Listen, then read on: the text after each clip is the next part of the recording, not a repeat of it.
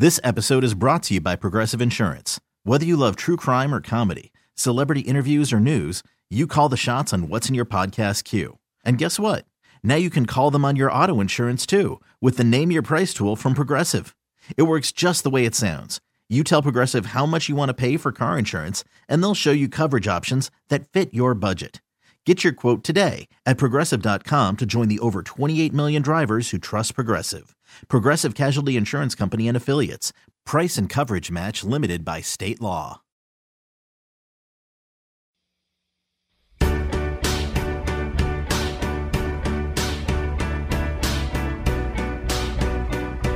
Good morning and welcome to Exceptional Women on Magic 106.7. I'm Sue Tabb, and my guest this morning is a woman who is literally changing the Earth's landscape, focusing her career on advocating for vital and vibrant oceans. She is Vikki Spruill, who is the president and CEO of the New England Aquarium. She also oversees its research and conservation institute, the Anderson Cabot Center for Ocean Life. So Vikki and her team combine the power of scientific research and education to be a catalyst for global change. The New England Aquarium attracts over 1 million visitors each year who enjoy this incredible public education resource. Welcome, Vikki. Oh, thank you, Sue. I'm so happy to be here. And I love your sand dollar necklace, by the way. Oh, thank you. I know this is radio, but she's in the mood. I'm in the mood. Within the theme here. So as I was reading all the things that you do, there's one thing to say you head up the New England Aquarium, but you do so much more. You and your team are literally sort of working to save the planet with a focus, of course, on oceans. But what a big job you have. It's incredible. Talk a little bit about your vision, the mission that you have. Well, so a lot of people say to me, why should we care about the ocean? First of all, it's, 70% of the planet. Every other breath we take comes from the ocean. I like to say that we really should have called Earth ocean, because when you look at a globe, it's blue. 70% of it. Mm-hmm. And it's really the life support system for our whole planet. And so coming to the New England Aquarium for me is all about connecting people and inspiring people and informing them and inspiring them and influencing them to change how they're behaving in their lives in support of better choices to protect the ocean. And I was going to say, it's about so much more. Although we all love to visit the aquarium and see the sharks and the sea lions and do all of that, that's only one aspect of what you're doing. You want to actually have people learn more about ocean conservation and different things that you're doing, and walk away with that education. So it's not just about seeing things, it's about taking things away. So when people walk away, what is it that you'd like them to take home with them? Well, we're unique in the world of aquariums because we've had conservation and research science sort of in our DNA from our inception. We're the oldest aquarium in the country, the first modern aquarium. Wow. And but we've always had science and research. So every animal that you go and visit is there for a reason. We're studying those animals. We're trying to better understand what they do in the wild. We're giving people experiences to see things that they might never see in other opportunities. I mean, how many people get to see an Indo-Pacific coral reef? How many people get to see a 500-pound turtle? So that's part of it. That's the start of your journey, the visit to the New England Aquarium. Right. What we want people to take away is to care more about these incredible animals and care about these habitats so that we can think about the choices we're making in our seafood choices, in our use of plastic. There's so many things we can be doing in our daily lives to protect the ocean. So we want people to leave inspired to make a change in their own lives. I was just going to say something that will be carried through, like a complete change of behavior. Right. Talk a little bit about some of the research that's being done now at the aquarium. So we are doing so much. We are probably the most formidable researchers on North Atlantic right whales. And, that is such an iconic species here in the Boston area. Yes. And sadly, it's a very vulnerable species. There are only about 400 North Atlantic right whales left. And so we are working hard to save that incredibly iconic species.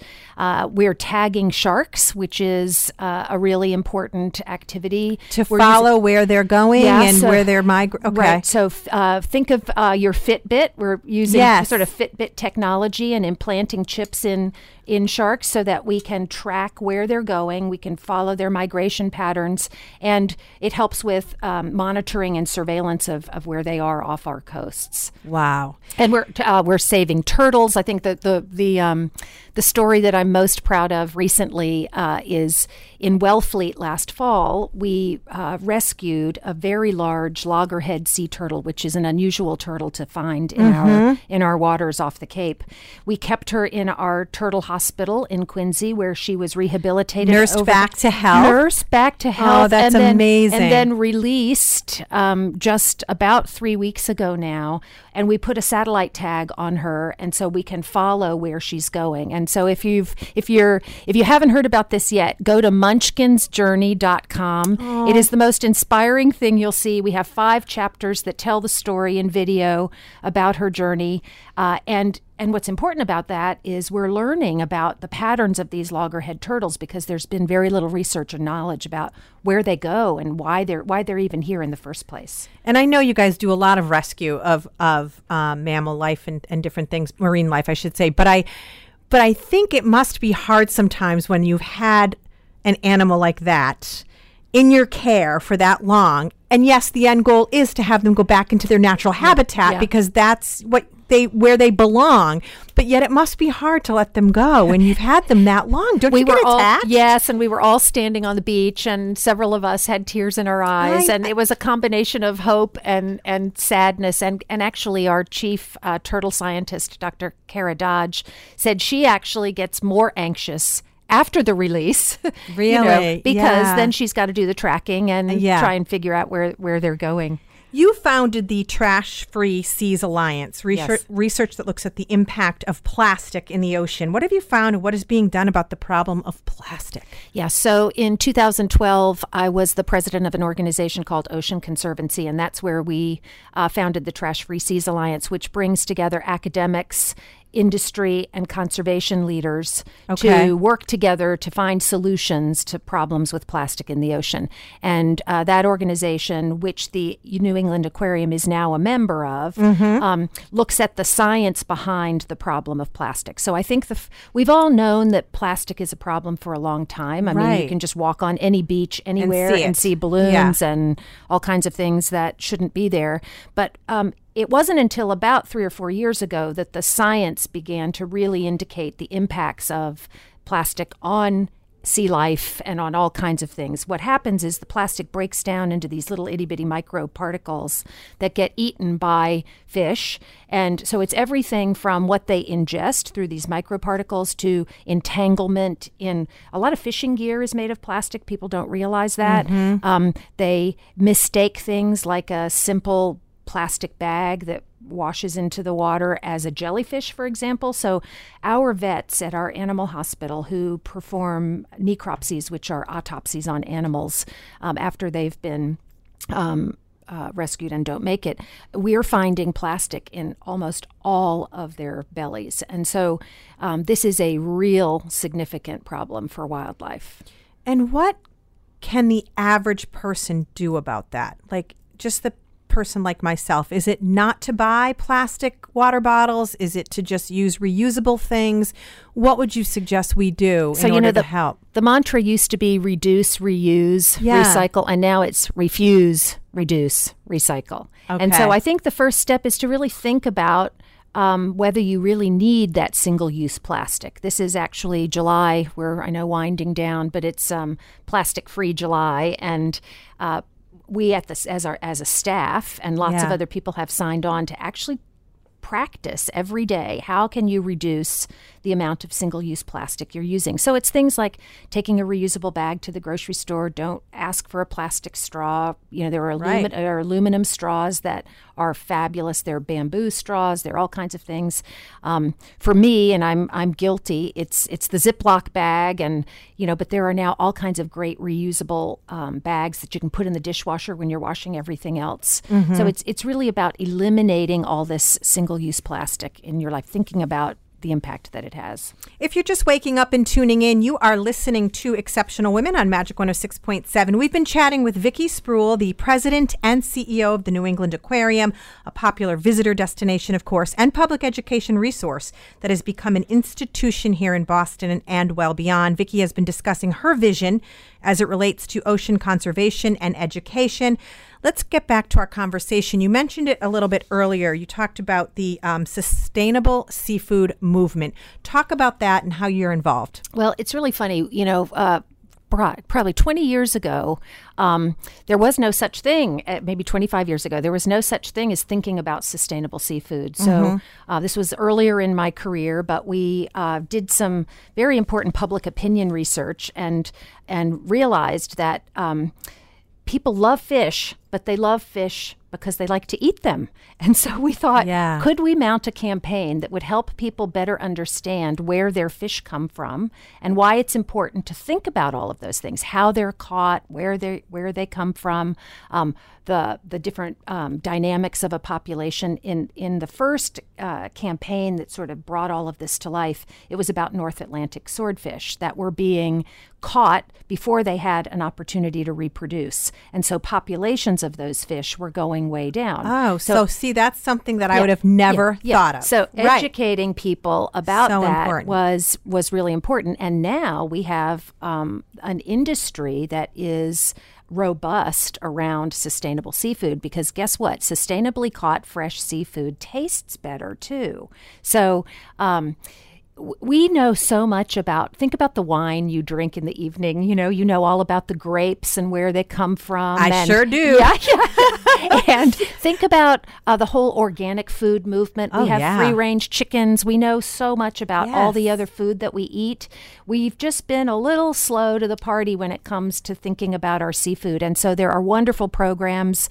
The Monterey Bay Aquarium Seafood Watch card helps inform people about different sustainable seafood choices they can make in their region. So that's a great resource for people who want to learn more. And you can find all of that on our website. And are restaurants catching up, chefs and restaurants catching up, and they're aware of this, and this is what they want to serve? Absolutely. There's a whole movement on this. And actually, you should, that's a good test. When you order seafood at a restaurant, you can ask the wait staff, you can ask talk to the chef. Yeah, they're very, very clued into all of this. It's exciting. I want to talk a little bit about the anniversary. You guys are celebrating your 50th anniversary at the aquarium. Talk a little bit about what that milestone means, because this is such an institution, and if there are any events planned around that. Well, 50 is a big deal. It sure is. It's your golden anniversary. It is. And we're the first modern aquarium in the country to hit that number. And we were the first modern building actually on Central Wharf, which is, I think, really significant for Boston. And when the New England Aquarium was built on Central Wharf, the harbor was a mess. Nobody wanted to be on Central Wharf. And so we were leaders at a time, and I really credit our founder, David Stone, for his vision for bringing us to Central Wharf, which now is such a vibrant and central part of Boston and the entire financial district. So now we're facing different challenges. The harbor needed to be cleaned up 50 years ago, and thanks to the efforts of a lot of groups that happened. Now we're looking at a different challenge, which is climate change and warming and rising oceans. And so we have a real responsibility as an institution sitting literally on the water's edge to help educate our visitors and others in Boston about the impact of sea level rise to a major urban waterfront city like Boston. And so we have a series of events planned over the course of the year, lots of fun things that you'll be hearing about, so stay tuned. In October, we'll be celebrating the work of our Anderson Cabot Center for Ocean Life and all of the research we're doing. We'll have a big gala a year from now in June of 2020. But there's a lot to be thankful for, and there's a lot of good work to be done looking forward. So I look at an anniversary as a way to celebrate the past, but to really launch us into the next 50 years. And I feel like you can't even think about Boston and the landscape of Boston without thinking about the New England Aquarium. It's just such an iconic piece of Boston and what we're all about, because we're cutting edge. We're cutting edge in a lot of ways, right? We have the world's best hospitals. That's right. We have some of the world's best colleges here. So why wouldn't we have the world's best aquarium? That's right. And so, yes. And so a big plan for our 50th anniversary is to launch what we're calling our Blue Way vision, which is to renovate and reimagine all of Central Wharf, connecting the Rose Kennedy Greenway to the harbor for all of Boston, and really expanding and renovating. That would be so cool. Our aquarium, more public space, more water-facing space, because for all of the focus on water in Boston, there are very few places where you can actually interact with the waterfront, and so we think that place should be Central Wharf and the New England Aquarium. If you are just tuning in and joining us, you are listening to Exceptional Women on Magic 106.7. I'm Sue Tabb. Our guest today, Vikki Spruill. She is sharing with us some of the great work being done at the New England Aquarium. We've also been discussing research initiatives, advocacy programs that focus on saving and strengthening our oceans. The aquarium now celebrating its 50th anniversary as a visitor destination and public education resource. I want to get back. What would you say? You've been at the helm now for about a year. Yep. What are you most proud of so far? Oh, gosh. What I'm most proud of is learning about the history of our incredible work and the amazing people at the New England Aquarium. There is so much that goes on behind the scenes in terms of animal care and just the love and attention that's given to the animals in our facility that is not understood. You can come and see some of that when you come and watch our exhibits and watch our training and feeding and caring programs. But I have just been overwhelmed by that spirit and dedication of the staff, and I'm incredibly proud to be at the helm of that organization. How big is the staff? We have 250 staff. Wow. And we have about 1,200 volunteers. And I have to give a big shout out to the volunteers because we would not be able to do what we do without the dedicated volunteers who show up every day to help us. We're a smaller aquarium relative to some of the others around the country, for those of you who have visited other aquariums, but we have a very high ratio of interpreters to visitors. So we have those volunteers and staff who are really helping you understand what you're seeing and why it matters, and educating you about all these wonderful things we're doing. What an amazing place. Did you always know you wanted to go into this field?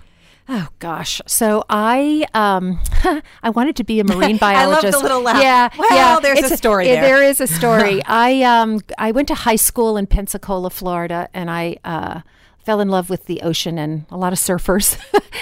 But I loved the ocean, and I wanted to be a marine biologist. And I had a science teacher who was a bit of a mentor to me, a male science teacher, who Isn't told it funny? There's always one teacher that has such a lasting impact on you. Yes, except he told me there was no place for women in science. And so I pursued a liberal arts career. I was a pretty good writer. And so I studied strategic communications, got my graduate degree, worked in public relations for the first part of my life. And then found myself slowly but surely into this conservation realm where my job is really about communicating and translating the complexity of science. And so to me, I think it all happened exactly as it should have happened. Right. But boy, you don't know that on the front end looking forward. Oh, I know. Listen, I was a psychology major. I've been in media my whole life. But you sort of end up, I feel like, just sort of gravitating back to what you're supposed to do. It may totally take some agree. time, and it's the journey that I'm glad I took it the way I did. Yeah. It always makes sense looking backwards, but it doesn't make sense looking ahead. And it's not a straight line. I always say to my daughters, too, I'm like, your journey won't be linear. It's not straight. It's up and down, but that's part of the fun. Yes, it is. And that is part of the fun. We're already running out of time. You must have had a lot of role models yourself going through life who've helped you along the way. So many, particularly in the conservation realm. I would have to say Josh Reichert, who has recently retired as the head of the environment program at the Pew Charitable Trust. Trusts, was really the man who gave me an opportunity to start a program at Pew Charitable Trusts that worked at the intersection of science, policy, and communication. He believed in that vision. He believed in that vision, and I wouldn't be here if it were not for him. The other is Dr. Jane Lubchenco, who was the former director of NOAA, the National Oceanic and Atmospheric Administration, and she's just a phenomenal, world-renowned biologist, a force of nature. I love people who are a force. She's called a force of nature. She's now at Oregon State University, and she has been a mentor and friend, and has also appreciated the importance and significance of translating and communicating science. Anything you wish your younger self knew?